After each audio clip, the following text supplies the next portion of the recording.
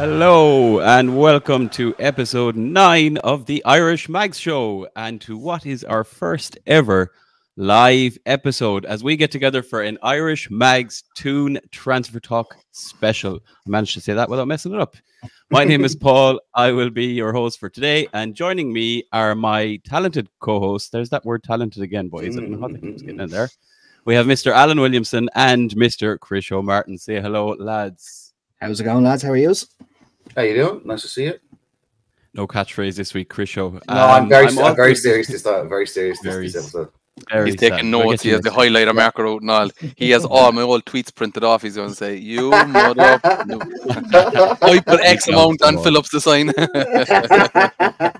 Plenty of that to come, lads. Give it time. Obviously, we have another voice here because I'm also delighted to welcome our special guest for this week's show. It's a man who is synonymous with Newcastle United transfer rumours and is, of course, a member of our Irish Mags community, albeit the Cork contingent, but we won't hold that against him just yet. Welcome to the Irish Mags Show, Mr. Sean Casey, or should I say Mr. Fabrizio Casey, judging by what's on our screen. I appreciate the invite. You're very welcome this week, Sean. And I do apologize. I do apologize for the abuse that will follow. But again, take my model, thick skin. Sean, don't worry. There's two lads here from Dublin. They're well used to abuse, and rightly so. Right. For anyone who's joining us for the first time, the Irish Mags are a passionate group of over 400 Irish Newcastle United fans from all over Ireland and beyond, with community at the heart of everything that we do. And we provide you with honest, fan-centric NUFC content, including community events, match reviews, previews, support with tickets and travel, transfer and development news, and more to come shortly. And of course, in-depth interviews with guests that we have on the show. This Irish Mags Show is a weekly podcast. It's available on Spotify, Apple, and YouTube, and of course, wherever you get your podcasts. And all of the links to all of our socials are somewhere down there, buried in descriptions and below the Twitch screen or on YouTube, wherever you are watching. And this week's episode will be uploaded during the week. Right, Sean. How are you doing, sir? We're going to start with you, of course. Seeing as you're here, we've got to put you under the microscope, especially the time of year that's in it. But before we dive into all the transfer talk, Sean, I think just in case any of our listeners are not aware of who you are and what you're doing here, maybe if you could just tell us, I suppose, who you are, how you came to be, I suppose, all things Newcastle United. And really, we'd love to hear how much you enjoy all the abuse that comes every time you tweet something transfer related about Newcastle. Do you know what? The funny thing about it is I've posted about transfers and stuff like that for a while. You know, Link originally came from somebody who used to get tickets off when I was younger. So I started traveling over to Newcastle when I suppose I started my trade when I was 16. So started getting proper money in. So I started to travel over and stuff like that. Made a contact for tickets, and for years, you know, like traveling over and back. And when the talks about the club being sold started kicking off, and I suppose when the PIF group and Amanda Stabley and stuff like that, when they started getting involved, seriously involved about wanting to invest in the club, believe it or not, the person I used to get the tickets off had a very close contact to that group, and that's how I started getting information from there. So I started putting stuff out on Twitter and stuff like that as I was hearing it, sharing what I could share, you know. And Ben from Toon Mouth Tyne there, he retweeted one of my tweets, and he was like, I think he like grabbed about 4 of the tweets, and he was like, "Who's this fella?" Basically, the last 4 things he said have come off, you know, 100%. Like, so actually at the time I was kind of on my way down. We were going climbing Grand Tool, and I left the phone in the car, came back down, and I was like, I went from about 110 followers to like 3,000 in the space of about 6 hours. Like, I was like, what's going on here? And I kind of grew from that. So then I kind of started sharing information, just what I hear, you know. I don't ask anybody to believe me, you know. You don't have to follow me.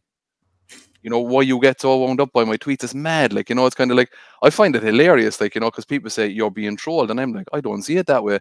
You know, it's my Twitter account, it's words on a screen, and you're shouting at some handsome fella on a Greek island in a picture, like, you know. And like, it's if you weird, say so like, yourself, you know, like it's like knocking at someone's door and saying, I don't like what you have on the TV, will you turn it off? You know, like, it's of absolute no relevance to them. You can scroll past if you want to. You know, like, I've had somebody recently, like, I've been in DMs room for about 3 years, I'd say, you know, back and forth. They block me, they quote my tweets and call me out. Like, if you had a problem with me, just say it in my DMs, you know, like, and like we have done for the last 3 years, you know. Instead, you know, they call me a narcissist, then, but they're the one that's blocking me, quoting my tweets and calling me out for likes, you know. So that's a bit hypocritical there, my friend, you know. So look, it is what it is, and like transfer rumors and stuff like that, like they'll always divide opinion, and people won't like it. But I put out what I hear, and I continue to do it. You know, and nothing's going to stop it. I only ever block anybody from my account if they start abusing people on my timeline. You know, I don't care about the abuse and stuff like that, because nobody can tell me who I am, because I know who I am. You know, so like as I've said, like, you know, I'm confident.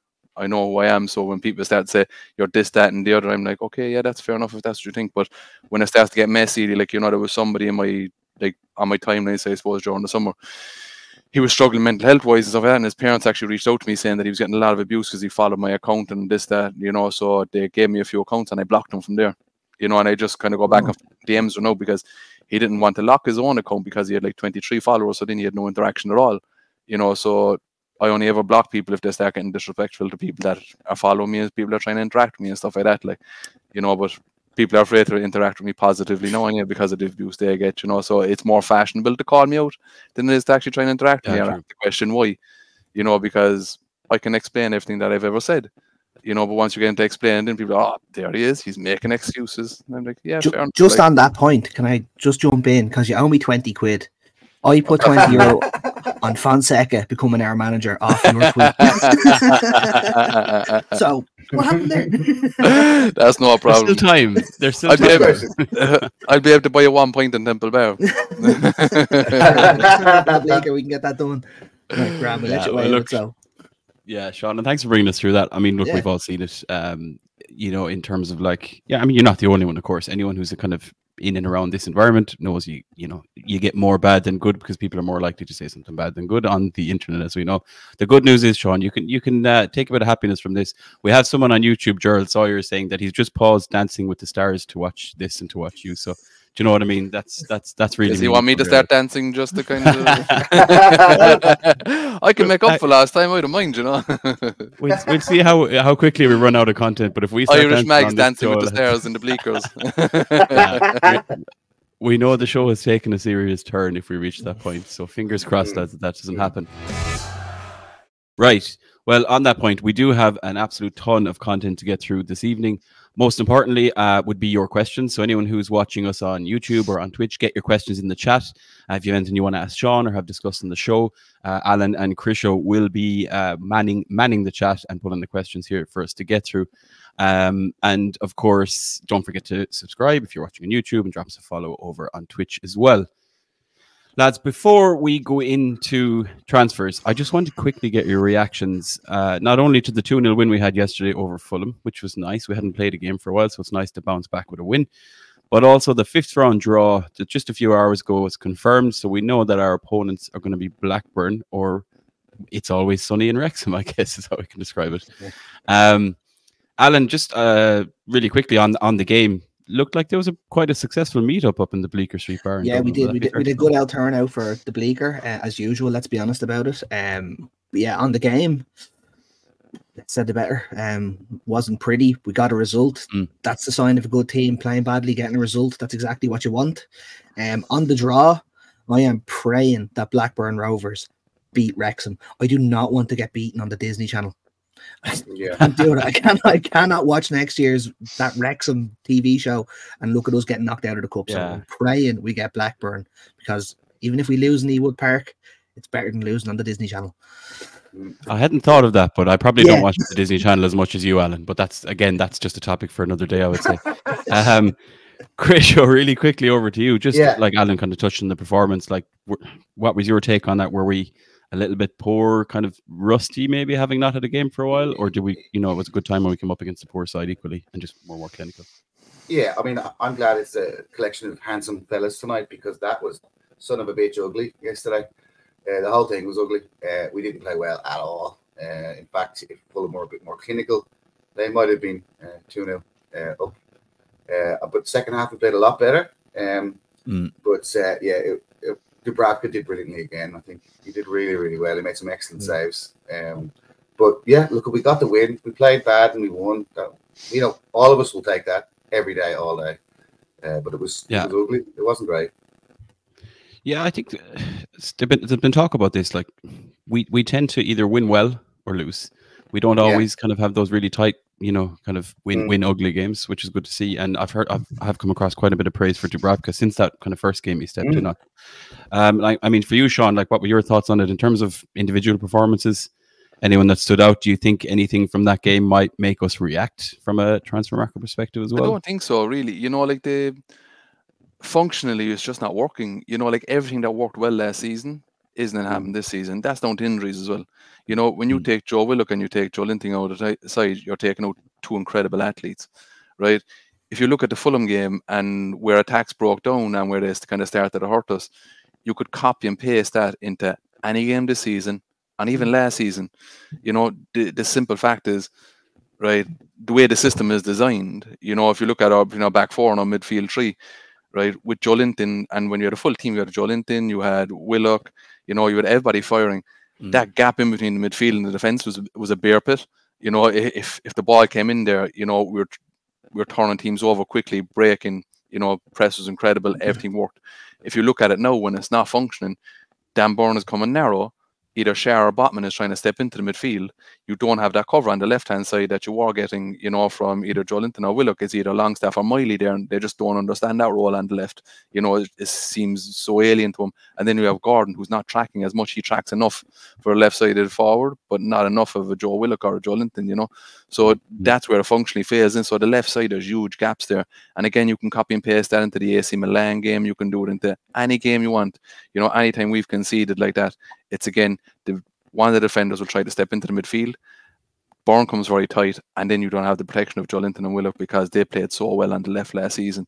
That gap in the midfield looks astronomical now because we don't have the players to fit the system. And I do believe that Eddie Howe has he can become an elite manager. There's absolutely no doubt about that. But I do have concerns the way that he hasn't adjusted things to close that gap in midfield when he didn't have the personnel to do it. And it's the same with Fulham, and it'll be the same for the rest of the season, because even if we do get somebody in it, it's not going to be a 6, and I don't think he's going to restrict Ramirez or pushing him back in there. The way that the midfielders are stepping in and not having Joe Linton and Willock, it's a big ask, and it's like last season was the perfect storm. If you look at it, Newcastle actually had the second least changes to the starting 11 for the whole season. I think Arsenal could have been first.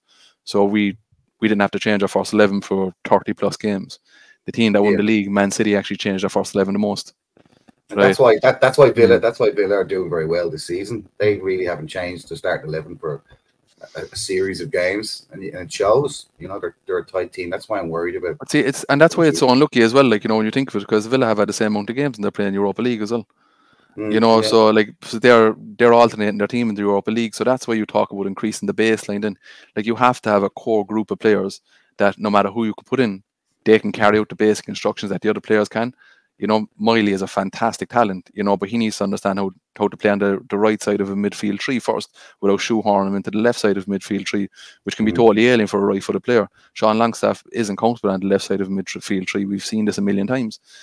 So that's the thing, when you increase that baseline, you need to be able to alternate your players. I know talking about Man City is blue sky thinking because they've developed this for years, but they changed their starting 11 more between games rather than actually making changes in game. You have to have a core group of players that can carry out the instructions that the manager wants. Trying to replace that with, when you have Joe Linton, Willock, and I'll keep on saying them, incredible athletes. Same with Almiron, same with Sean Longstaff on the other side. You have absolutely workhorses that will bring everything to the table and they'll give you 100% every single game. The drop off from them is crazy. And that's what needs to be addressed. It won't be addressed this season. It probably won't be addressed for another 2 transfer windows. And with the way we are money wise, we don't have money to spend in January. So we need a player out. They've been trying to ship players out since the start of the January window, but they've had no bites on it. Like, our players that we're trying to sell are probably 2nd, 3rd, 4th, 5th down the list on other clubs, and that's why it's going into the last couple of days. Yeah, and I mean, you talked about Villa, and it made me think of Liverpool as well. I don't want to say they've been fortunate from an injury perspective. It's just we've been so unfortunate by comparison. Like, you know, a few other teams are obviously suffering with injuries, and you know, it's the game, it's the scheduling, it's all this talks about VAR is causing injuries because of hold-ups in play and all that. But like, I feel like Villa, you know, I think Tyrone Mings was out for a long one, and then Buendia. But aside from that, they've been relatively fortunate, I would say, on the injury front, and likewise at Liverpool. So if you look at the Villa team, how many athletes are in that team? You know, they don't have a lot of athletes, and that's the difference. You know, with Newcastle, we're relying on athletes, which is a different thing. You know, if you look at the Villa team, you look at the midfielder like Kamara and these players, fantastically technically gifted players, and they understand space so well. The thing with the likes of Joelinton and Willock and, you know, Longstaff, they will just work teams into the ground, and they will outwork every single player because they're cardio machines. You know, relying on that going into the season, Captain Hindsight will say you shouldn't have, because you're going to break the body down. If you look at Jurgen Klopp at Dortmund the year he left, it was the same thing. You know, he was relying on athletes, and he ran them into the ground and they broke. I'm not saying that Howe did, you know, but this is what's going to happen if you have players that are sprinting non-stop for 90 minutes, and they're obviously doing that intensity level as well in training. Now you add in a Champions League where they're not training for 2 days in the midweek, you know, and then you have cup games in as well on top of that, and now you have injuries. You know, it's almost like we had the perfect storm last season, and it was just the total opposite this year. You know, but I think we have to be very patient as well, because you're talking about a manager and coaching staff that have never managed a Champions League season. You know, Eddie Howe is still very young in the sense of managing Bournemouth versus managing a team at the level of Newcastle, where we are with the ownership and stuff like that. It takes time. We're allowed to be frustrated, and we're allowed to have observations, and we're allowed to give out and complain. We followed this club all our lives, you know, so we have the opportunity to complain, you know, and we can ask questions of why we don't understand things. Like, I still don't understand why he isn't addressing that gap in midfield when he doesn't have the athletes to close it, because if you watch it time and time again, Bourne comes narrow and he's almost looking over his shoulder waiting for Willock or Joelinton to cover that space from, and they don't, and we get done every time, and that gap in midfield then remains there, you know. And it's just like Liverpool was an absolute embarrassment, you know. It's just he hasn't set up yet to reserve energy, you know. In play, he still has, you still have your midfield, like simple things, you know, your fullbacks. If you want to reserve energy, your fullbacks never go past the ball, you know, and your centre midfielder don't go past the centre circle. Reserve energy. Against Liverpool, every single time, Bourne, chalk on his boots, outside, way up, you know, wrong side of the pitch. You had the same routine, Livramento, you know, way too high, not reserving energy. They went flat to the clappers against Liverpool away from home. I couldn't fucking believe it, you know. And that is, you are going to be frustrated with that.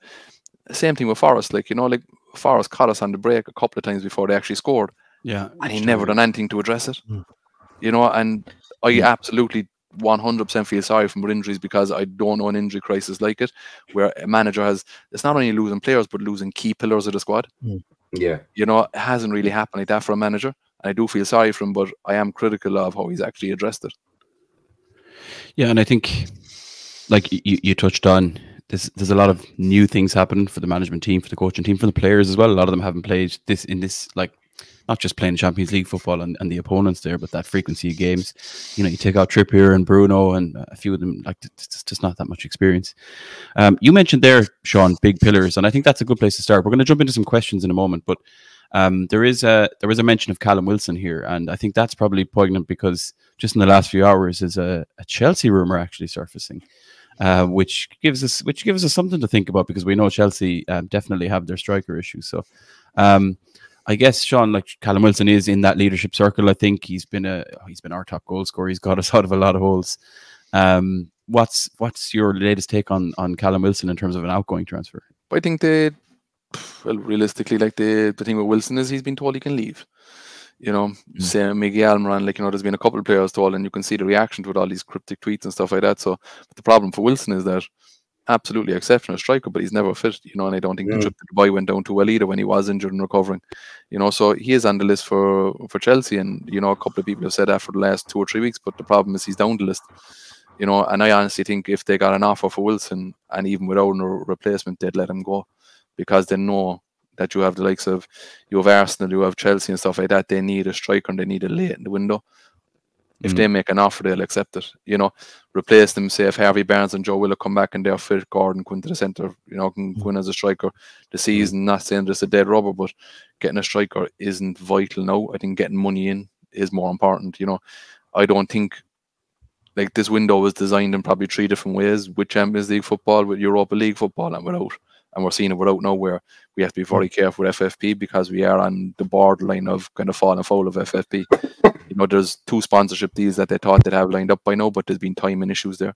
You know, so I think they're with the Premier League at the moment, but they're dragging their feet over them, so you can't bank on that, because if they don't happen or if something goes wrong, then you're minus 10 points next season, you know. How much do we talking for Wilson? I'd say probably talking 15, 20 million, I'd say. Yeah. You know, and again, at that, I'd say it'd be very, very structured, you know, in the sense of you're probably talking, you might get, say, 10 million up front and 5 million if he plays X amount of games and things like that, like, you know, because, like, let's be honest, a fit Callum Wilson, I'd have more over Ivan Toney, Watkins, any of them time after time. You know, he's not for sale, you know, but if we were interested in Callum Wilson right now, you'd be kind of thinking, Jesus Christ, I don't know about him, like, is he going to play? Yeah. You know, so that's why he's going. That's why a club like Chelsea are looking out for luxury. But I think if he does stay in the summer, I think we'll probably see him go to Saudi. Speaking of Saudi, that's a good tangent. I think we had a question there about Almiron, but like, you know, you mentioned it there, Sean. Like, it's the other really logical asset that we might look at from an outgoing perspective, a player that we obviously do have players in other positions for. And looking at his age, his contract, and all that, there's value to be got there, I guess.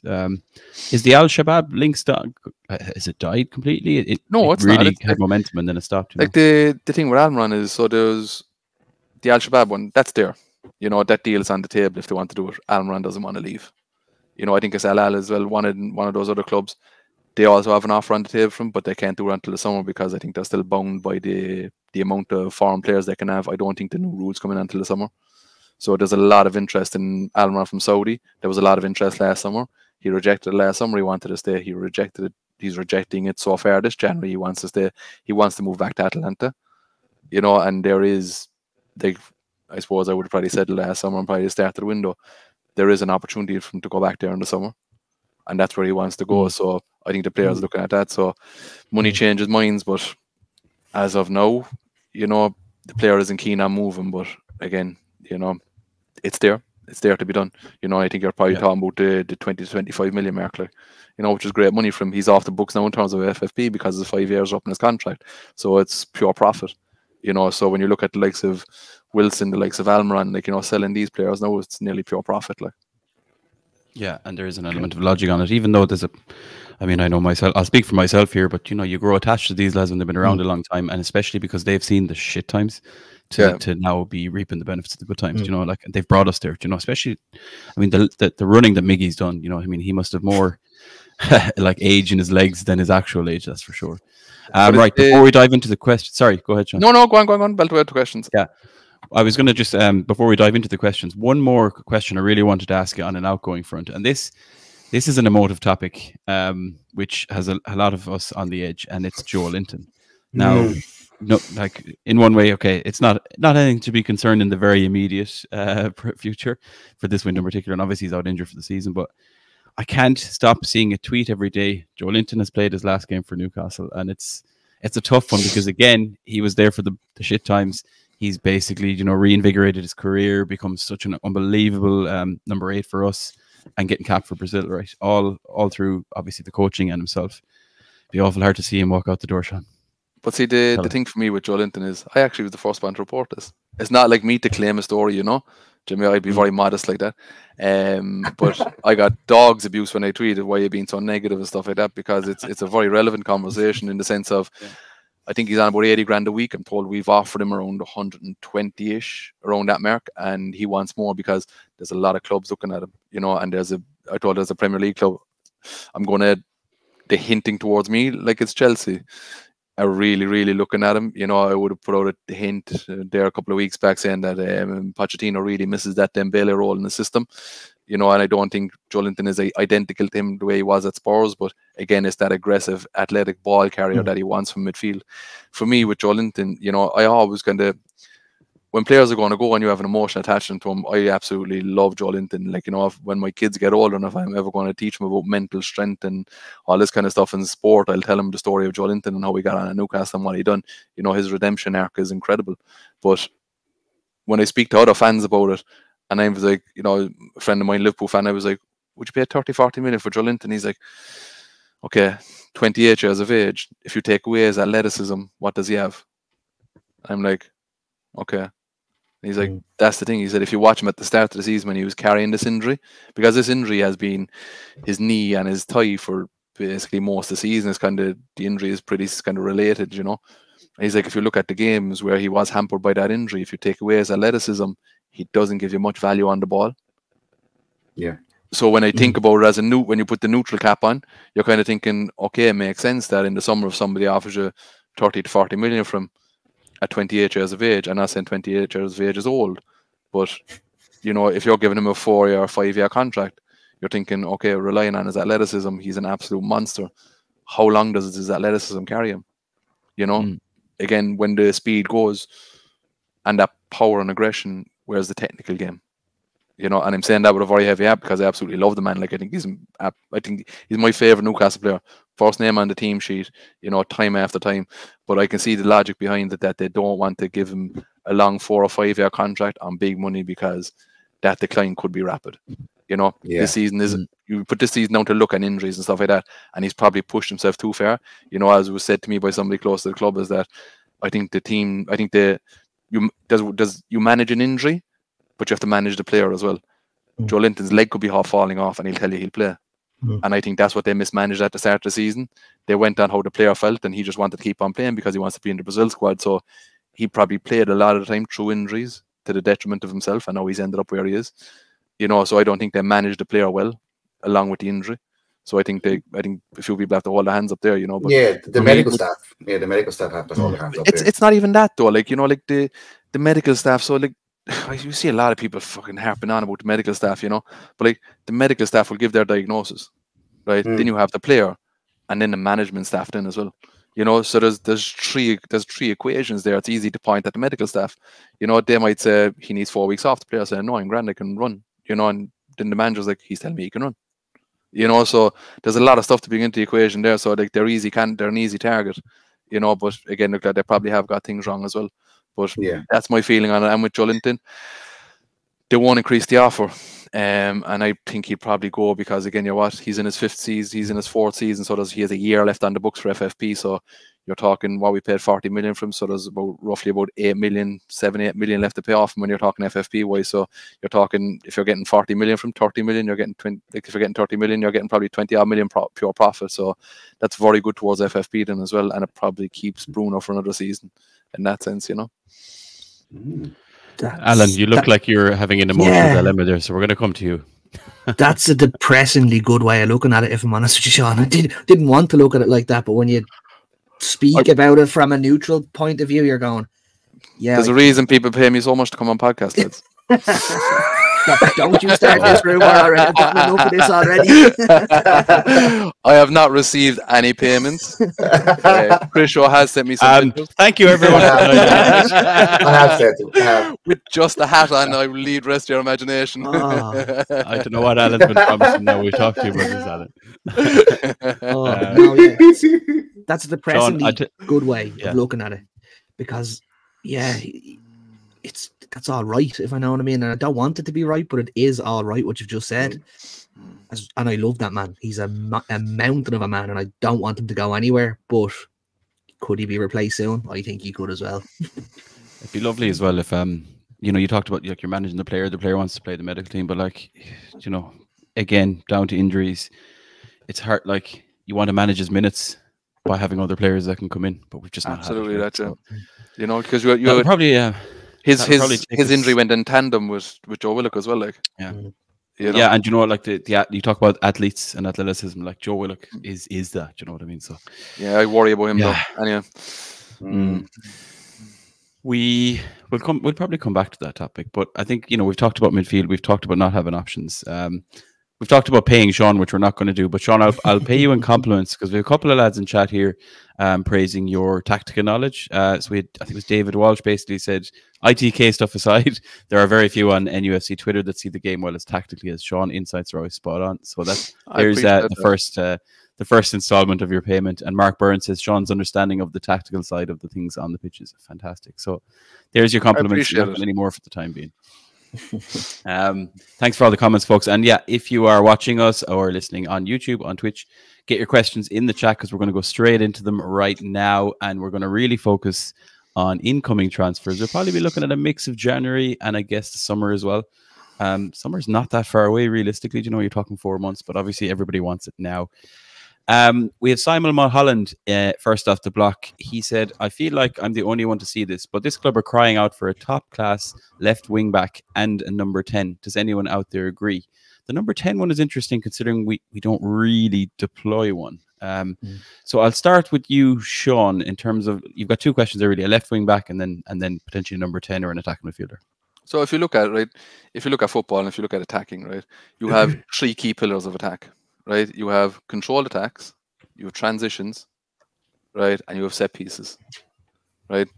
Last year, our transitions, both defensively and offensively, have been incredible. Our controlled attacks were terrible. You know, a controlled attack is where you can actually maintain possession in the final third. The likes of Bernardo Silva's, Phil Foden's, and stuff like that. You know, that's why James Maddison, you know, made so much sense. It was just like the absolute perfect signing. So people say you don't need a number 10, but the traditional number 10 is gone. Your 10 now essentially is basically your right winger or your left winger is your 10. You know, somebody that is really comfortable on the ball, but you also have the tactical fluency that you can cover their defensive work. So essentially, like, defensively, you have 2 forwards. You know, that's your number 10 staying high on either the left or the right and keeping the full back pinned in. So I think absolutely we need a number 10 in the skill set wise, but not actually in the position on the pitch. You know, a lot of people will say 4-3-3, but if you watch a game, a team very rarely actually stays in the formation you put on paper. You know, like Man City go with 2 at the back. You know, 9 times out of 10 they'll play with 2 at the back. They'll play with 4 in midfield. They're actually a 2-4-4 rather than a 4-4-2. You know, so like I think the traditional formation on paper is just to actually put something down on paper. If you watch a team in play, the formation is totally different. You know, so I think a left wing back wouldn't suit us, and it's not going to happen. It's not what Howe wants, I don't think. And I think with signing Livramento at right back as well, you know, like you talk about tactical versus technical trade-off, and that's why I'd always say Bourne will start. And I took a lot of abuse in the group and stuff like that. Like Bourne was starting 9 times out of 10 at left back because of his heading ability. You know, we passed on Grimaldo because of this. You know, Lewis Hall was brought in, but like people say play Hall, and I've done it myself. Like, you know, like in cup games and stuff. He's only 18. He's just a kid.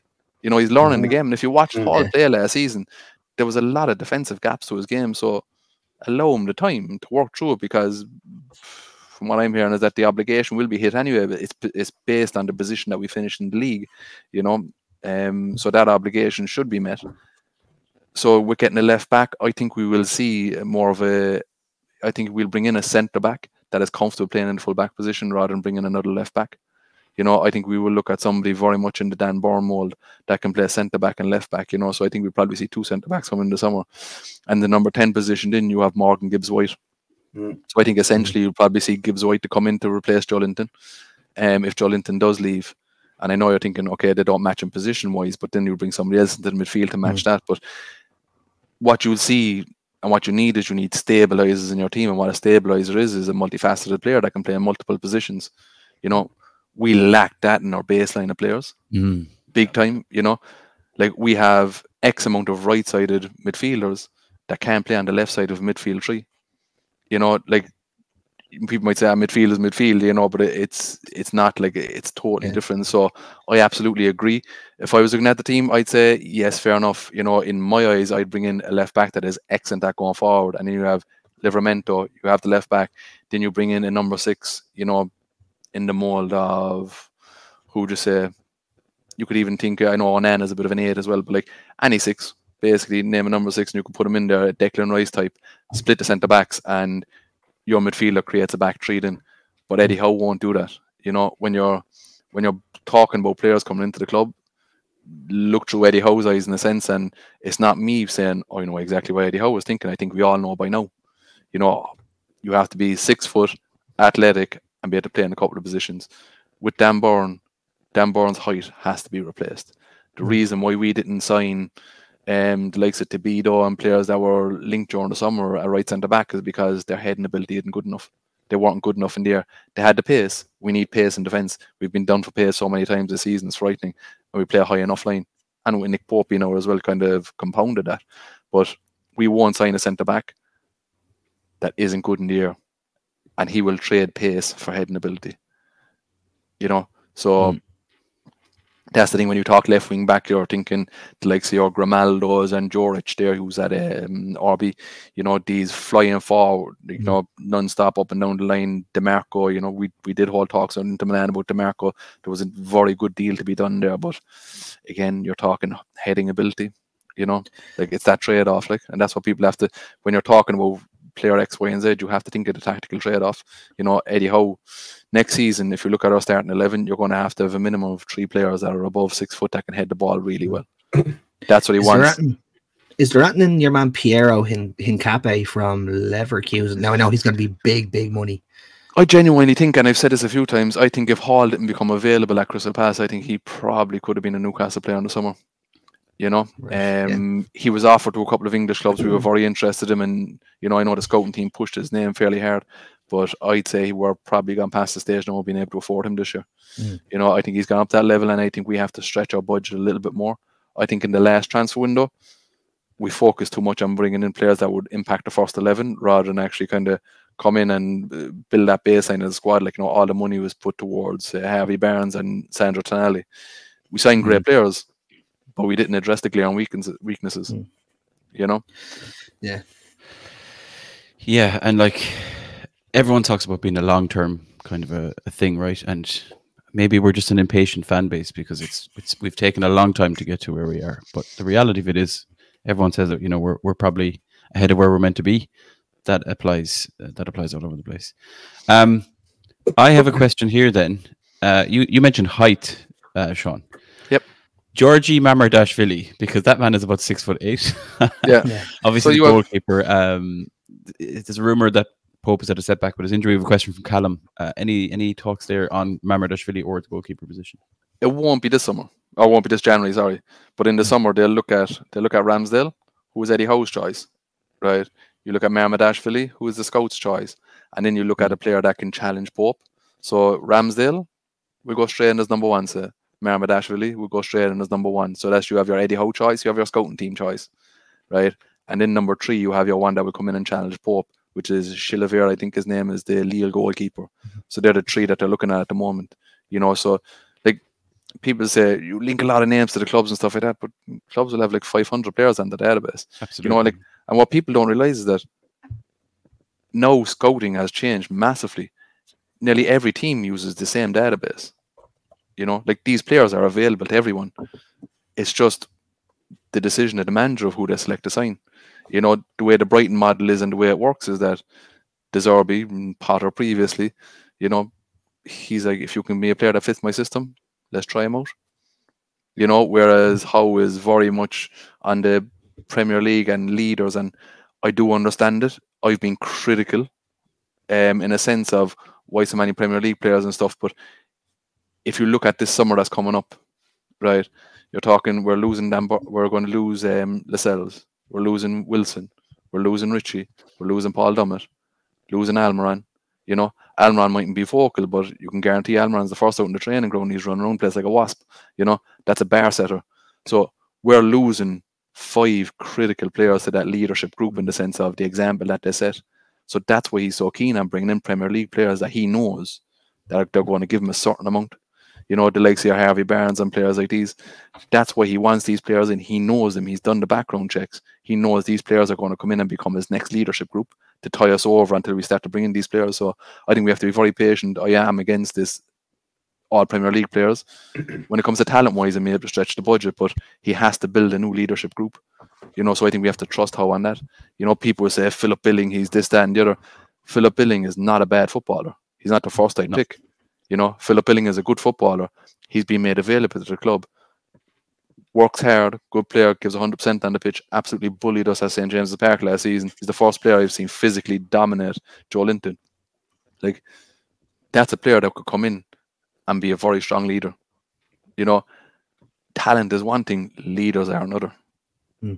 You know, and that's the thing. Like, you know, so like I think people have to be very patient, because replacing this leadership group is going to take time. It's going to be frustrating. And realistically, it's probably it's the same leadership group, and a lot of the core players that were there through the Steve Bruce times, the Mike Ashley times. You know what I mean? So absolutely, even though we've gone through transition, we're still going through transition, and we still have a lot more transition to go. Another question in chat here, and sticking just with that defensive area, I guess. Question here from Callum again. Would we look at any frees in the summer? And he's named two, Lloyd Kelly, who's obviously at Bournemouth. I didn't know he was available on a free. But I do know that Tosin Adarabioyo at Fulham is on a free. Any whispers there on those players for any clubs, and obviously specifically Newcastle? But like, Tosin, so he's been linked to the club for a long time. Just after the takeover happened, I would have put out a tweet saying that the two top centre-back targets are Sveb Bomp and then Tosin Adarabioyo. So he's been there and he's always been linked, but we've never actually pushed through on a transfer from him. I don't know why, you know, but the club like him. You know, they know he's a good lad, fantastic in the air. He has absolutely every attribute that we look for in a player. The thing about him, though, is he's not signed the new contract and he's turned down multiple moves. You know, like he had a couple of moves to Italy, France, and stuff like that lined up. I think he could have went to Spurs in the summer, turned that down. So he's turning down a lot of moves. So is he just waiting to see out the contract and see what happens in the summer, you know? But yeah, he's definitely on the agenda, you know. If you're looking at the two top targets for centre-back positions, and I'll get back to Kelly in a second, it's probably Tosin, I'd say. Well, at the top level you're talking, they like Tapsoba, but the problem with him is that he plays his best football on the left side of a centre-back, whereas he's right-footed centre-back, but much like Guai there at Palace, they're actually more comfortable on the left side. If you put them on the right side, they don't look as good, you know.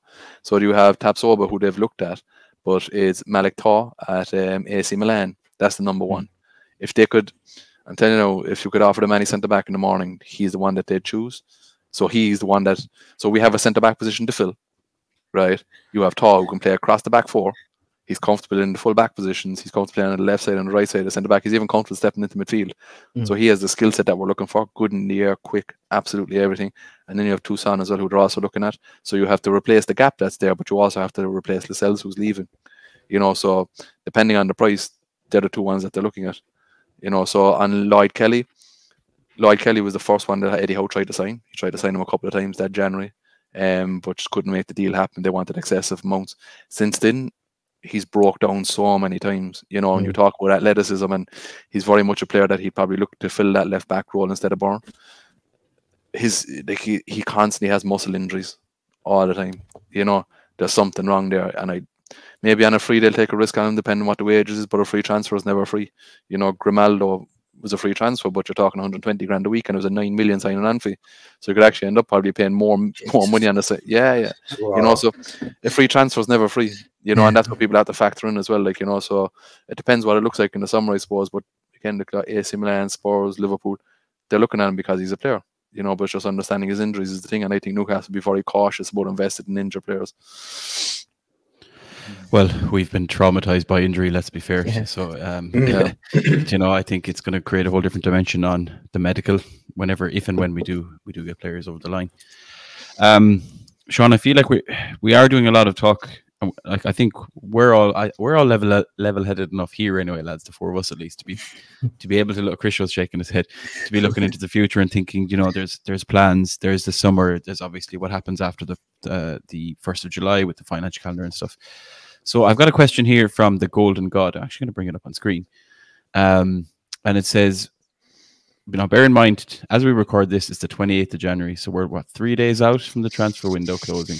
So the question from the Golden God, Sean, is what do you think is the most realistic signing we could make before the end of January? Or if you had to pick one, I suppose, to put your house on it, Sean. There's only two players since probably, I'd say, mid-December to now that I've heard that the club have had genuine talks with, and that's Philip Billing and Calvin Phillips. So as of now, it's probably they like Rocco Reitz at Mönchengladbach, but they're flying in the league. He's an absolute staunch fan. I don't think they'll sell him in January. I know they've definitely inquired, so they've inquired about a lot of players, you know. But when you talk about genuine interest, Desiree Douay as well at Rennes, who they looked at a few times. So when you talk about actual concrete links, that like players that their club will sell them, you know, Bournemouth are being very favourable in the deal they're offering, because for Bournemouth with Billing, you're talking they owe nothing on him. His fee is off the books, essentially, you know, so they can afford to loan him out once his wages are covered, and any money at all they get is profit. You know, when you're loaning Calvin Phillips, like the thing with the Calvin Phillips deal is, like, if you're loaning Calvin Phillips, he has, and this is what Man City asked for, right? They wanted his amortized amount covered on the loan deal, so they've signed him for 50 million, right, over 5 seasons. So there's a lot of talk about 7 million, 8 million, all this kind of stuff. They wanted 5 million because that's how much they're paying from, right? And you pay his wages. Plain as, you know, that's what they want, right? And it's a lot of wages too, right? You're talking about 130 grand a week, you know. So again, when you're in negotiations with Joelinton and you're offering him X, you know, you're bringing in a 28-year-old player and you're covering him on 120 grand a week, you know. With Calvin Phillips, if we were in Europa League, even Champions League, or if we sold a player in the first week of the window, he'd be a Newcastle player, you know. Then Joelinton, Rea Sunderland compounded that, right? Why I went all in. If you look back at it, I was the one that was denying it the whole time because I just couldn't see it, and there was a few personal things as well with him that I was kind of thinking we won't go near him. But too many people started saying it. It was very openly talked about, kind of amongst recruitment teams, journals, and stuff like that. And I suppose probably late December, Calvin Phillips was basically a Newcastle player. The players at the training ground were waiting for his arrival. He was in full agreement. He knew what the plan was for him, and the clubs were in talks with a bit of brinksmanship there, and there was an open agreement that, look, they were pushing for an obligation first, and there was no obligation. So as I would have said at the time, Newcastle didn't want to pay his wages in full, and that's what the kind of talks were centered around. But the deal will get done. The player wants it. Newcastle want him. Then the Joelinton injury came into play. You know, and things change. It's simple as that, really. Like, you know, so look, again, I know I'm probably clairvoyant. I should be able to see the future, like, but I couldn't see Joelinton's injury, unfortunately. But that's what happened, you know. And it's, if Joelinton doesn't get injured, Calvin Phillips is a Newcastle player, you know, and things change. You know, there was no 7 million fee or anything like that. Like, it was, you cover his amortized amount because we don't want to be paying for a player to go on loan, and you pay his wages in full. You know, simple as that. Things change. That might be the title of this week's podcast, Sean. Thank you very much. You've done the job. I usually have to say that every week, like. Like I said, things change. But yeah, if you ask me, I'd say Billing is probably the only one that's active at the moment, and it's not a case of that we went out chasing Billing. It was made available to us, I think, more than anything else, because in around the Onana links and stuff like that, it's not realistic to buy Onana in January. Same with Gibbs White. You know, I just think that was. See, people say to me, "You're clickbait." There's nothing to click on. It's my account. I'm not monetized. I'm not blue ticked. You know, there was a fella saying, it was like, don't click on his links, don't comment on him, don't like him, because then he stops making money. I'm like, how does that happen? Like, to even understand how it works. So, like, the definition of clickbait is Onana and Gibbs White. Everybody knows that they're not targets until the summer. We don't have the money. You know, the same people that are telling us that we're bound by FFP are trying to tell us that we're going to make a £60 million transfer in January. And if Everton... If we even contacted Everton for Onana, you know, they would be singing from the rooftops, because what you have to remember as well is that probably the focal point of the Amazon documentary, probably I think it was like episode 1 or 2, was Stavely hardballing Everton. They're not going to do her any favours in the transfer. No. You know, like, I love the woman. She's been incredible for the club and stuff like that. But, like, I've never seen anybody openly talk about negotiations like that and use it as a selling point for a documentary. It didn't look professional, like, you know, and I think it's probably hampered us in a certain sense that, like, it's like, it was a muscle flex, like, and there was no need for it. You know, look at what we can do in the transfer market. And I think that's why it was like, if we even fucking picked up the phone to Everton, they'd be telling people, you know, and the same with Gibbs White, you know, they're going to look for the best possible fee, and it's going to become a transfer battle, you know. They paid enough for him as well, you know. Yeah. They did. They paid 40 million for him, like, you know. Yeah. And do you know what he's proved? Like, at the time, I was like, geez, you know, because I mean, I don't even remember him like banging for Wolves or even just being first choice all the time. So I thought it was a high fee, but obviously looking back, they've they've made that back in terms of his contribution. Right. So we're going to fire through some more questions here. And we've talked about fill and billing there. We've talked about the January window not being that far away. And by the way, folks, if you are listening, don't be afraid to get your questions in the chat there. We'll be live for another little while yet. And like and subscribe. On Twitch and YouTube. And like and subscribe, as Sean said. And follow us on all the socials. Really good question here from Sean Gilly. And basically, it's tying into that number 6. But what he's asked us is, Bruno's favorite position is an 8. If we don't get a proper 6 and a proper 6, is there a danger that Bruno could think, I'm not staying on to be a number 6 for another season? Whether that's obviously from now until the summer or even beyond that. But see, I think in the, it's kind of in the perfect storm, this wouldn't be an issue because Bruno wouldn't spend as much time in the 6 with a fully fit team. Like you're taking Tonali out, who was in to help that. They were going to kind of create that little pivot, whereas one drops in, one doesn't drop in. I don't see Tonali as a 6 at all, but as a 6'8", he can become functional in that role. So you have Tonali out, Joelinton out, Willock out for most of the season, Longstaff out for a large part of the season. So it's almost by default we've seen him in that 6 role more often. The problem is when you have your central 8, right, who is your first line of the press. So he's the first one to press. So he's pressing. Your left and your right side of your left and right side 8s, right, are static. They're watching the game. The ball breaks. That's the gap that you see in. If you think if it's either like when Willock is there, Willock comes across and presses, Joelinton goes in and presses, Longstaff can go in and press, and Bruno sits back a bit, it all just looks a little bit better. There was a lot more fluency last season. We don't have that opportunity this season where Botman or Schär steps in. You see it happen a few times yesterday where the defence got narrow and one of them stepped in, and the minute they stepped in, the left-hand side, you could have drove a bus down it, and that's what's going to continue to happen. I'd like to see Eddie Howe address it, and I'd like to see him bring in someone that is more 6 dominant than 8. Onana ticks all the boxes, but we could have signed Onana a year and a half ago for half that price. So Sean, is there anything in Ederson at all from Atalanta? There is. He likes him, but again, I don't think Howe is going to spend that money on a player that's not Premier League proven. So like when you're like, there's two things, and like this is a rule for like what I've got is with Howe is that he doesn't want to integrate more than 4 players at once, and he doesn't want to integrate more than 1 player from abroad. Right. Okay. So like you have to factor that into your thinking when you're bringing in players. Like I understand like when you talk about Gibbs White, there's probably another 10 players on the continent that would cost half the price that would probably be as good as him.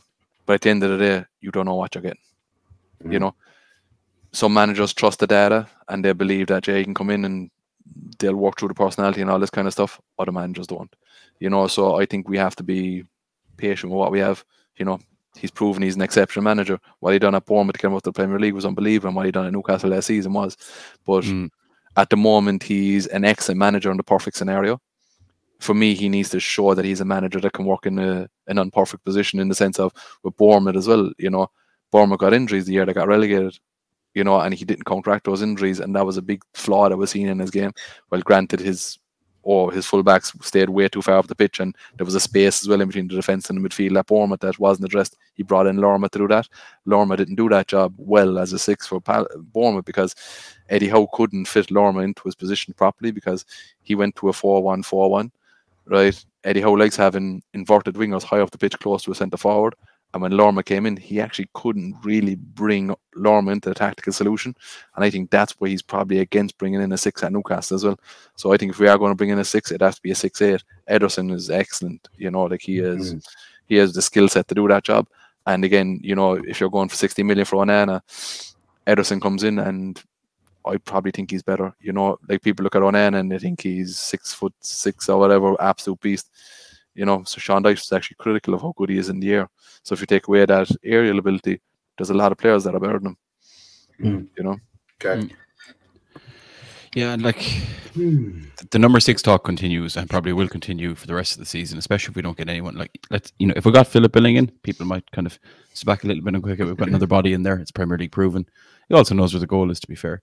But I think it'll still be on everyone's kind of minds. Let's move away though from defensive midfielder for a moment. We've got a question here from Punter with a lot of numbers in your username that I'm not going to read them all out. If it's his phone number, you're welcome to it, folks. The question here is, Sean, what's the view on forwards coming in to replace the likes of Miggy and Wilson, who seem to be on their way out, either in this window or the next? He's written, "Give us a done deal" with a smiley face. You can't turn that down. Okay, so if we stayed in Champions League, and he didn't get injured, I'd say we would have went all in for Bryan Mbeumo in January from Brentford. Yeah. Ooh. Wow. Yeah. And I think he's one to keep an eye on. He's one that I think they would have went fairly heavy on in January. They've watched him for a while. They wanted to see how he integrated into the Premier League. Everything looks good with him. You know, I think if that injury didn't come about, and if we had Europa League or Champions League, and you know, if you're talking the injuries to Joe Linton and perfect storm kind of stuff, but I think Mbeumo would have been a very hot topic in January for a lot of clubs. But I think definitely for us, really, really liked. He is the definition of a perfect inverted right winger. And he can probably play across the front three, can play a little bit deeper, comfortable in an A position. You know, if you want to look at the perfect Eddie Howe player, he's probably that. Like, you know, Wow, it's a name that I haven't heard. With Newcastle, obviously, yeah, he picked up an injury as well, I think. But he's one of those players that, I mean, most people know that if you're watching this show, I'm a bit of a football manager enthusiast, and I remember seeing Mbeumo a couple of years ago in FM, and it was the first time I'd spotted him because he's French, and when I saw him in the Premier League, I was kind of surprised because he was looking a lot better.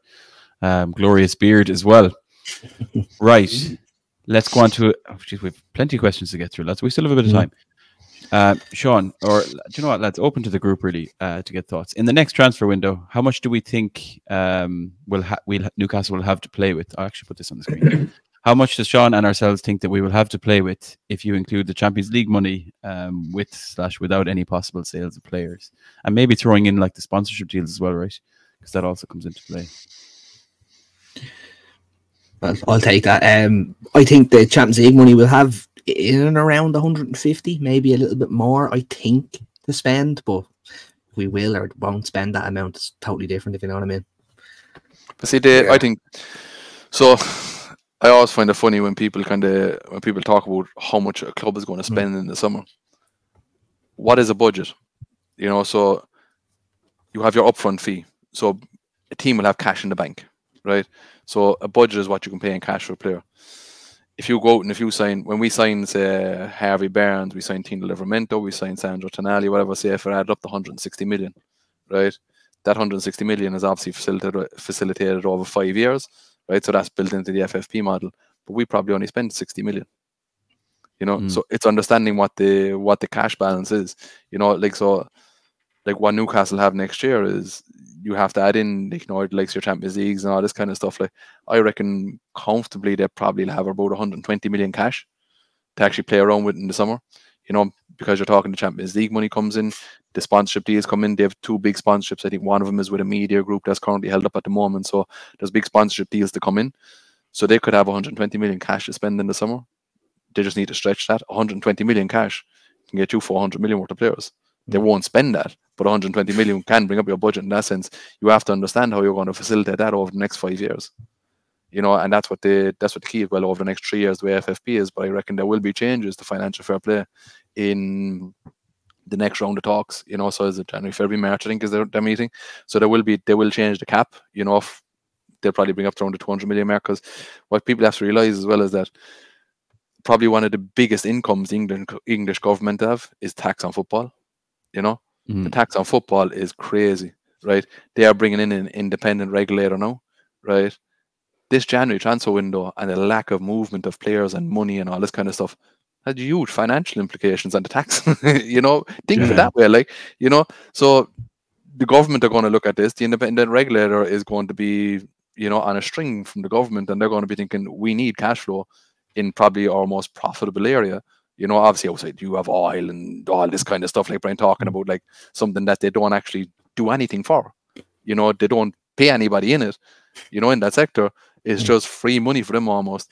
They want the Premier League to be a juggernaut. If FFP starts to slow that down, FFP will be disbanded. You know, they will change it. They will make changes.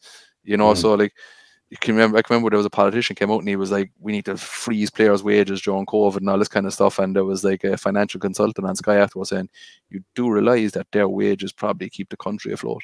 You know, so like freezing this doesn't make any fucking sense at all. Like, you know, so the way this transfer window went, isn't beneficial. So when the independent regulator comes in, this will all change. You know, it's a moment in time. So when we talk about transfer budget in the summer, I think we probably bring 4 players in based on the Eddie Howe model, and we have about 120 million cash flow. I'd say we'd have about 120 million to spend. Like, you know, it's a lot of money in January.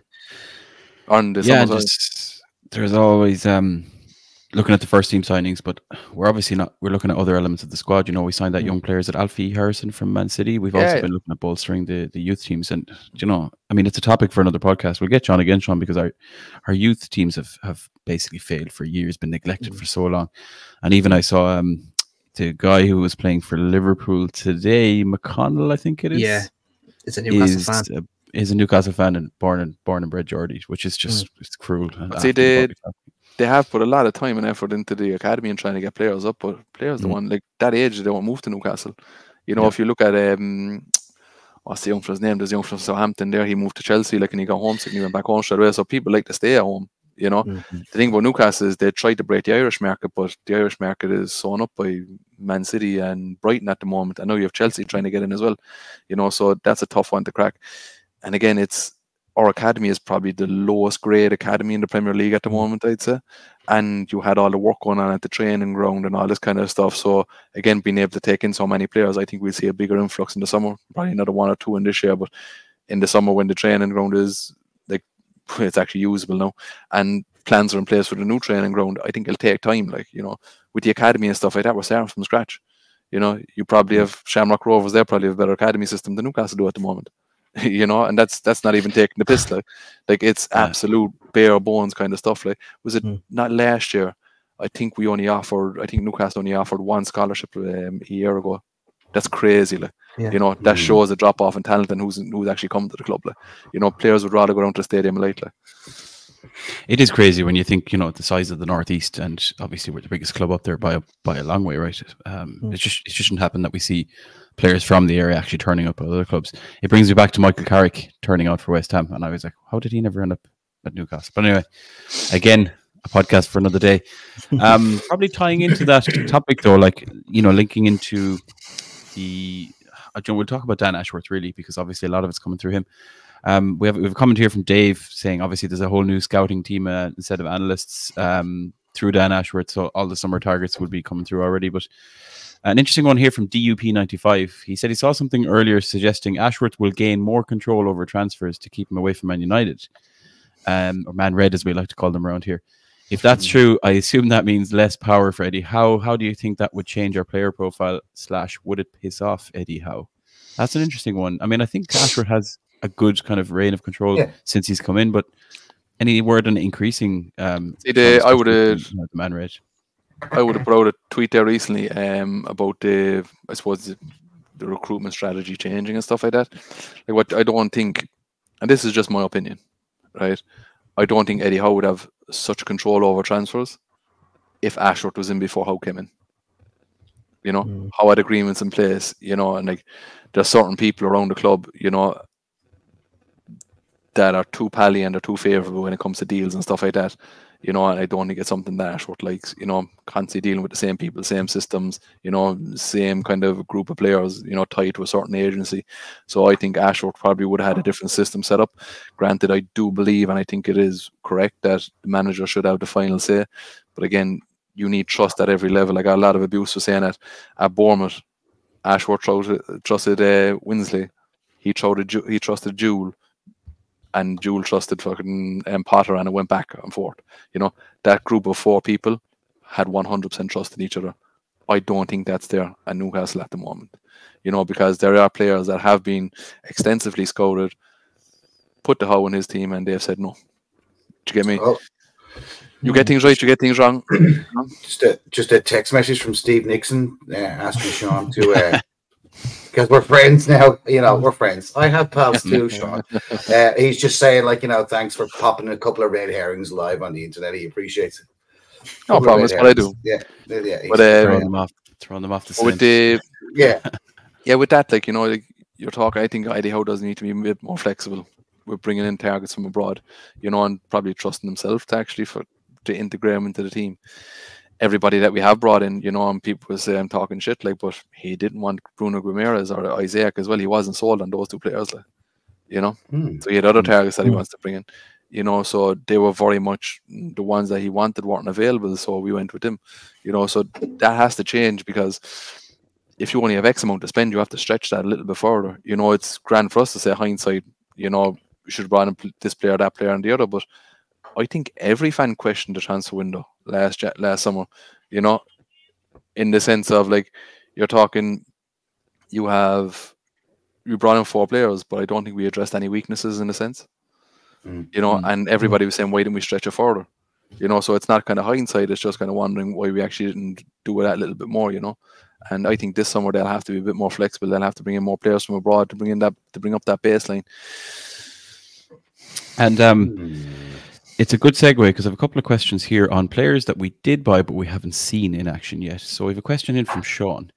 Hopefully it's not Sean Bowes. He shouldn't be allowed to ask questions in here, Alan. Don't worry. We've got, or Sean Casey asking himself questions. But we have a question here from Sean saying we're losing games and the opposition offloads their bench in the 60-minute mark. We need numbers in the next 2 windows. But specifically refers to Minta. So it's Yakuba Minta and Garang Kuol should be on the bench next season. And then I have another question here from Mary that says any possibility of Minta being in the squad next season. I suppose I'll tie them together, Sean, and say, like, you know, we have players there that aren't with us this season, but do we expect to see them next season? And can they be considered as new signings, really? But people scream from this rooftop, so Minta, I don't think Cool is going to make it, being honest with you. But Minta, so there was a lot of interest in the championship for Minta, and this is why I rule out kind of all Dutch players when they're linked from the Eredivisie, like Bakayoko and players like that. Is Newcastle decided to send him to Holland because they thought the Dutch league was actually easier than the championship. The thing about him, if you watch him play, honestly, I'd say if there wasn't a stadium in the way, he'd probably run off the pitch with the ball and he'd just keep on going. There's a bit of a Forrest Gump about him. Yeah. He is incredible. Like, don't get me wrong. Like, he will be sensational for Newcastle, like, because he has an absolutely unique skill set. Like, he runs the same speed off both feet. You know, like, so if he has a starting position on his left or right foot, he is exactly the same speed, and he's probably quicker with the ball. Like, he carries the ball under his hips. He's running with it. You know, very few players can actually carry the ball like that. Alexander Kleb, very similar, carry the ball under his hips like that. Impossible to challenge him. Same with Foden and stuff like that. He has that about him, but he needs to get his head up and learn when to release the ball.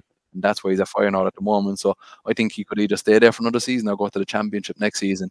But they want to put a bit more weight on him, and just they're trying to bring up his decision making before they do actually send him to the championship. But players that are breaking in, you know, it's funny because like I had somebody recently that said that a lot of people are banging on about Lewis Hall on Twitter and stuff like that, saying they should be starting, but people at the training ground believe Murphy's a better defender. You know, so how close is he?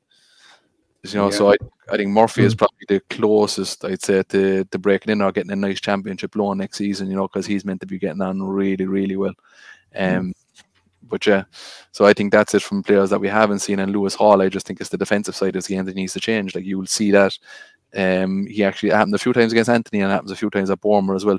He gets touch tight and he doesn't turn, like, he's very quick in a straight line, but his ability to turn and sprint is a little bit delayed. You know, that's where you would have seen him is Zaben. I forget the man's name for Bournemouth, but he'd done him a few times, you know. And the same with Anthony, he gets too tight, and once he's spun, he finds it very hard to turn off, you know. Same happens with Levi Cowell as well. If you watch him at Chelsea, phenomenal player, but if he gets turned, his initial sprint is very, very slow. Quick player, but those initial 5 or 6 yards, which makes you elite. Does he have him, you know? But yeah, so I don't think we have anybody that's going to impact the team for the rest of the season, being honest with you. I genuinely wasn't expecting Alexander Kleb's name to be brought into this show as well, Sean. So thank you. I absolutely. My brother is a massive Arsenal fan, and I've seen him play live, and I watched a few Arsenal games with my brother and stuff like that, and I just thought he was like, I don't know. I watch football and I just watch it. I suppose I just watch certain things and certain aspects of players and stuff like that make him unique, and I'm like, fuck me, man, what a player! Like, that move to Barcelona was crazy, but like, he was one of the most naturally gifted people I've ever seen run with a football. watch back on his highlights and stuff like that. Like when you talk with hips over the ball and stuff like that, if a player runs with his hips over the ball, you can't tackle him. You know, he was just unbelievable. Like, and yeah, I would want to be saying too much about like an Arsenal like a slaughter. Don't worry, Chriso gets enough of it for admitting he was a closet Man Red fan back in the day. Yeah. I was a Blackburn fan. In the past now, Chriso. I actually supported Blackburn. There's a scoop. There's a scoop then up, yeah. I was a massive Blackburn fan because my brothers used to so he used to play tournaments when we were younger and stuff like that, like, and fucking I was scoring goals for fun, like, and he was calling me Shawnee Shearer. So he was playing for Blackburn at the time, so I followed Blackburn, and then when he left Blackburn and joined Newcastle, I started to follow Newcastle. So my friends used to slag me on Twitter all the time about being a Blackburn fan, and people picked up on that, and that's where this thing comes from, that he's not even a Newcastle fan and this, that, and the other. So yeah, I was a Blackburn fan up until Shearer left. I'm a Shearer fan, and that just kind of transcended into being a Newcastle fan. I was going to say, lucky for you and for us and for everyone that Shearer never actually left Newcastle, so you're still a Newcastle fan. I thought you were going to say lucky for us and lucky for everybody that I became a Newcastle fan. The Shearer left Blackburn. That's a compliment and a half. No more payment needed. And there'll be a bit of crack to come with that FA Cup fifth round draw, assuming Blackburn do overcome Wrexham. But again, time will tell. Right, we'll do a quick fire round. We have a few more questions on the fly through, and then we'll jump into we'll make our way towards the outro. So, quick fire questions for you, Sean. I've got one here from Punter 9957183. Any more young Irish players being watched which could come in? Sorry, I'll put that up on the screen. And there was another question from Paul Slaughter about Reese Byrne, who's already on our books, I believe, right? The goalkeeper. Yeah, so anyone doing the rounds? Nothing really. You know what? I don't think they've cracked the Irish market. You know, I think they're going to find it very hard to do it. I think it's sewn up at the moment. You know, so nothing at the moment, nothing that I've heard anyway. They were linked with what's that chap that he went to Sheffield United? Sam Curtis. Sam Curtis. Yeah. They've looked at him, and there's another young fella as well. I'll murder his name now. I think he's a left winger. He's only 17. He was on trial at Man City, and we've trying to get him up for a trial as well. His name evades me at the moment. I think it could be Rovers or something like that he plays. So I think he's only 17. He's one of the youngest players to play in the Aircom League. But they've looked at him as well. But yeah, that's it really. Nothing really. I think they might get one or two young players in before the window closes. All right. Interesting. And I suppose there's another question here from Dave Bullman then. If we had to sell one of our top players to help kind of build squad and for FFP reasons, who would you go with? Based on the circumstances and with the year left on the contract, you'd say Joe Linton. You're talking, if it's Bruno Guimaraes, you can't replace him because his skill set is unique. You find me a player that is as press resistant as him. I don't think they're available. Rocco Reese at Mönchengladbach is probably the closest I've seen in European football over the last year or so to actually being that press resistant. Bruno Guimaraes, he'll receive the ball off the centre backs every time. He'll take the ball under pressure. Having somebody that will take the ball under pressure consistently and that would prefer to lose the ball themselves instead of giving a hospital pass and put somebody else under pressure is a unique skill set. So replacing him is going to be tough. I think we'll actually probably have to change the system when Guimaraes goes. Isaac, again, you're talking 67 million we paid from. There's 2 years only taken off the books from. So for financial fair play, if you're selling him and replacing him, you're still paying for him and trying to replace him at the same time. So it's counterproductive. You know, it just doesn't happen. But again, the man's name is a unicorn for a reason. We just need to get the supply line to him a little bit better. But yeah, that's why I don't think we'll sign Sesko in the summer. You know, I would have said it way back. You know, I would have been the first one to link Sesko to Newcastle, and it was a case of it's either Sesko or Isaac because they have a similar profile. And I think you will see a lot of leaks to Newcastle to Sesko because they're probably trying to cover over watching Ospenda, who also plays for Leipzig, who they're very, very keen on. Yeah. That'll be some sign, and he's unreal. He is. And the other one, look, was a question from me, Sean, because I get to, seeing as I'm the host. We spent a lot of time talking about Guirassy on this show over the last few weeks, and he's apparently, you know, quite a reasonable release clause. But again, that seems to have died down. Is that something to you're like behind us? there's nothing about this club that tells me that they're going to react to a one season wonder, you know. Mm. I mean, that's what it is very much. Like, you're talking 15 million is fair enough, but then you're talking the wages as well, and there was a lot of interest from Saudi in him, so he'll get a big Saudi move in the summer where he's going to probably be on about 500 grand a week. You know, so like for us to win from, I think they wanted nearly 200 grand or something like that on top of the 15 million wage, and he didn't want to sign a long-term contract either. So yeah, you know, I think it was, there's two things. There's the players you chase, and there's the players that the club chase, and there's the players that chase the club. And he's one of these players that is intermediaries. They chase the club. Yeah, right. Fair. Right. We're nearly at the end, Sean. You can almost exhale. I actually don't. I'm going to put you under pressure. David Walsh has asked us, can we ask you what level you played at yourself? Must have been a decent level, because the way you see the game, and obviously getting coached very well. So I played for Rockmount in Cork City, if you ever heard of them. So I would have played for them underage. I was average, but I played for probably one of the best teams to ever play in Cork City. Absolutely incredible players. You know, Paul Slaughter will know one of them there, a fella Greg Toomey.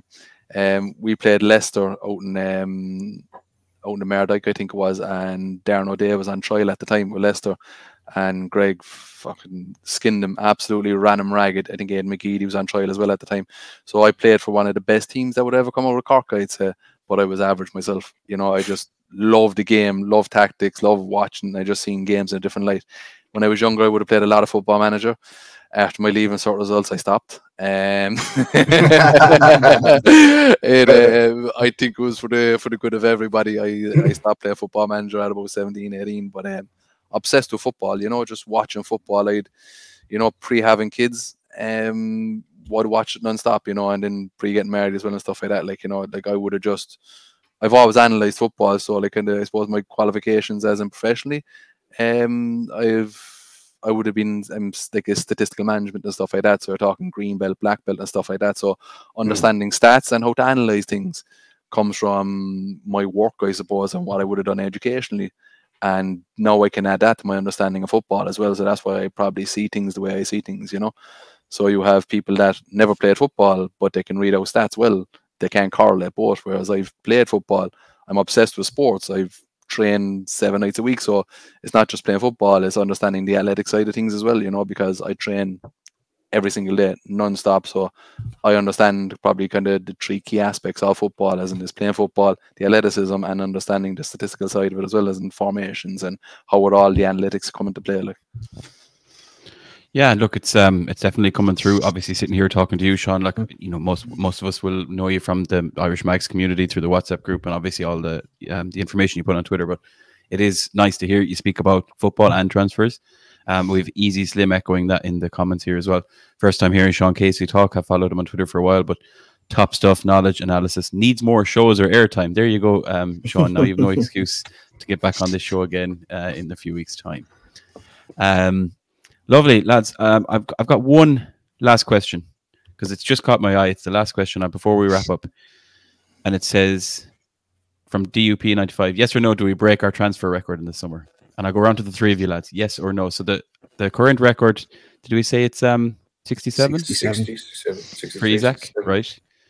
So, Alan, I'll come to you first. Do you think we'll break that in the summer? Yes or no? Yes, but on the grounds that we get 50 or 60 million in for players. Interesting. Krisho. Yeah, I just got off the phone with Steve Nixon. No, because we're going to use all the money to replace Eddie Howe. So yeah, there you go. No. Okay, Sean. I hope not, because I want them to stretch the budget. I want them to be a bit more efficient in the market and kind of not overspend for pleasing fans, and kind of look at building out the squad a little bit more. You know, so I hope that we don't. I don't think there's a need to do it. There's so much available on the market, and they have so much available to them that they can pull in these players, you know. So I hope that we build out the squad a little bit more so that we can create a little bit more tactical flexibility. So no, I'm saying definitely not. I would think it would be, there's no point in having an elite recruitment system and talking about all these players being all these people being fantastic at what they do and building it up so much and not using it. You know, like I would like to see us, I prefer for us to actually box clever in the transfer market you know, rather than spending these huge money on players, you know, because there's just no need for it. You know, there's so much talent out there at the moment, you know, so I'd like to see him stretch the budget. I think probably what we will see, dovetailing off a little bit from it, I suppose, is we'll probably see a lot of noise come out about the stadium over the next couple of weeks. You know, so I think it'll be very much, and you'll see it kind of go to fans groups, and you'll probably see a lot of like influencers and stuff like that talk about it. They'll look at the stadium revamp as it is, because they probably won't get enough. They won't be able to extend the stadium enough to actually make it, they say, 70,000 stadium. So they'll talk about either refurbing the stadium or moving stadium and moving totally. You know, the meetings during the week there that I invited the lads to there up in Alnwick. Incidentally, Sean, we have a question in that we nearly missed it, but we never would have let you go. I'm Joel actually Linton himself has turned up in chat here for you as well, by the way. There's Joel. I'm actually kind of insulted that people thought that I was invited, that it wasn't me that invited him. But anyway, so I think it's centered really around, I think we're going to hear a lot of news on the training ground. So they have 3 sites around Newcastle. It's hard to actually nail down that information because the Rubens own a lot of land up around Newcastle and stuff as well. But they had 3 sites kind of up about 2-3 weeks ago, and they're told they've settled on one, and they will kind of start announcing that soon. Probably over the next couple of weeks, and it's probably, they went through basically the pros and cons, because they've been gathering this information for the past few months of moving stadium, right, versus actually staying at the stadium, refurbing it and stuff like that. The problem is, and what you have to think of it is, if I say, lads, come to St. James's Park, ticket is what, 45-50 euros, say, for example, just use a ballpoint figure. Next season you're paying 100. Fans say, what the fuck, we're being ripped off. And now I say to you, lads, you're coming to the Adidas Bowl, you know, or whatever you want to call it, gives 120 euros. They're going to say, wow, you can electronics scan in and the points pour themselves and all this kind of stuff. You don't even factor in the money, you know, so there's a bit of that at play as well. So, like, to increase revenue, you have to build a new stadium, you know, and I hate this fucking line that's coming out. You know, you can love the owners and love what they do to the club, but you can also have, not criticize, but you can also query things as well. It's the thing of, and the message that's probably going to be put out over the next few weeks is that if we move to a new stadium, it's going to be free. PIF are going to build it. It's not going to cost you anything. Fair enough. It's not going to cost the club anything. Fair enough.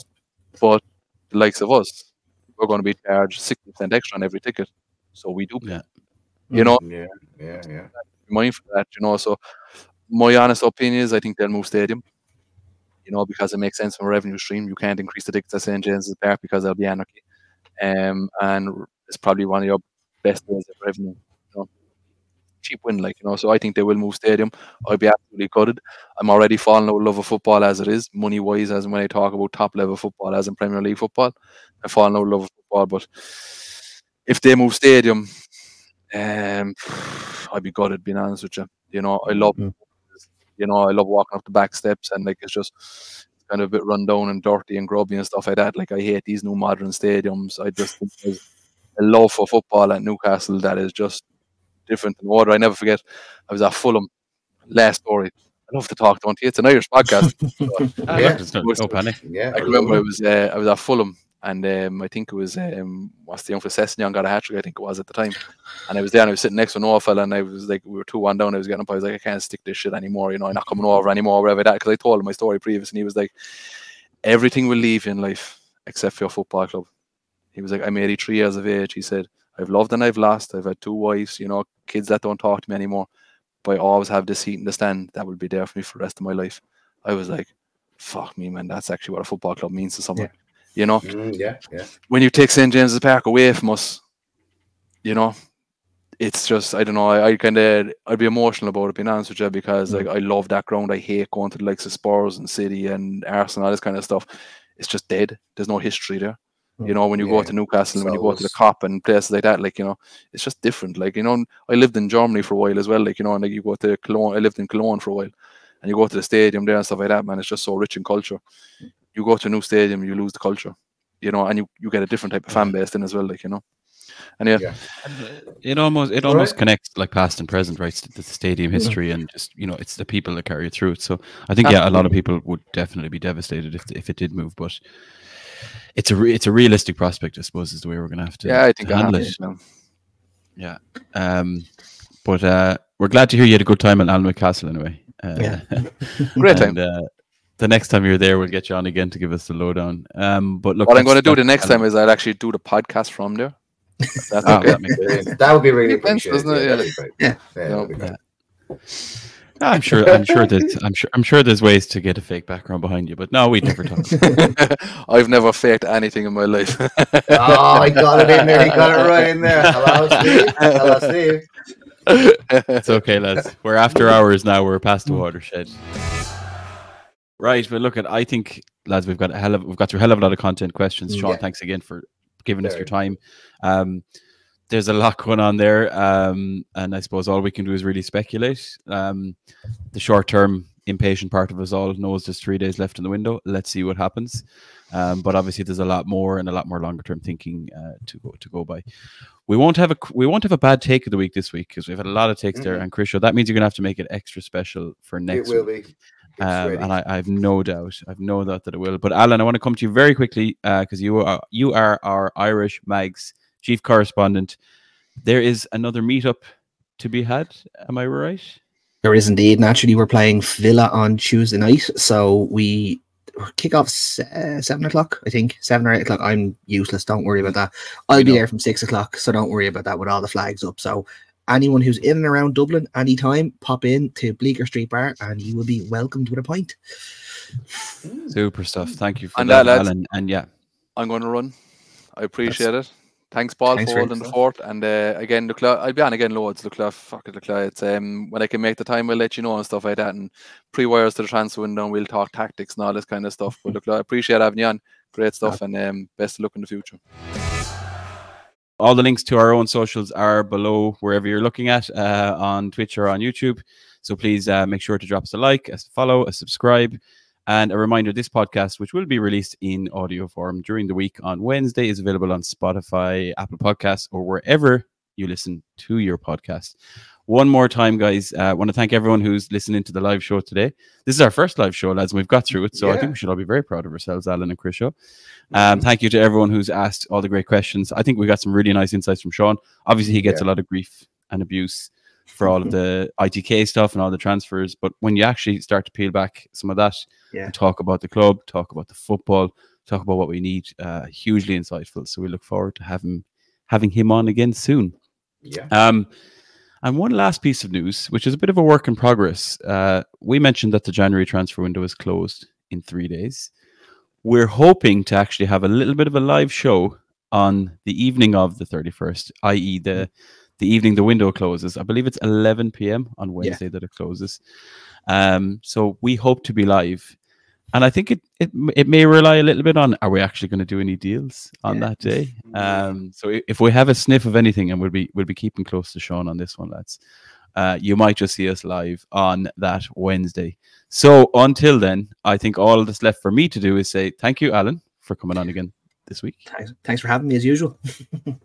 And Krisho, thank you very much for joining. We know you're busy. Yeah, it's my pleasure, guys. Honestly, it's my pleasure. I've just got to get on to Steve Nixon after this because I believe Julian's going to sign for Juventus on Wednesday night. Oh dear. For £37 million. And I got that in there. I let Sean talk there, see that? But I didn't say it. So there you go. There's a scoop for Wednesday night. We won't bring up the scoops you've had before. I mean, we still need to talk about Joachim Anderson. He still hasn't joined, and you told us to be in on the 3rd of January, but that's coming for another day. Right. Stay tuned on the socials for more details on all of that. In the meantime, though, all I'll say is thank you very much for dialing in, listening in. How are the lads? Slán Gufall, and of course, see you all very soon. Take care and goodbye.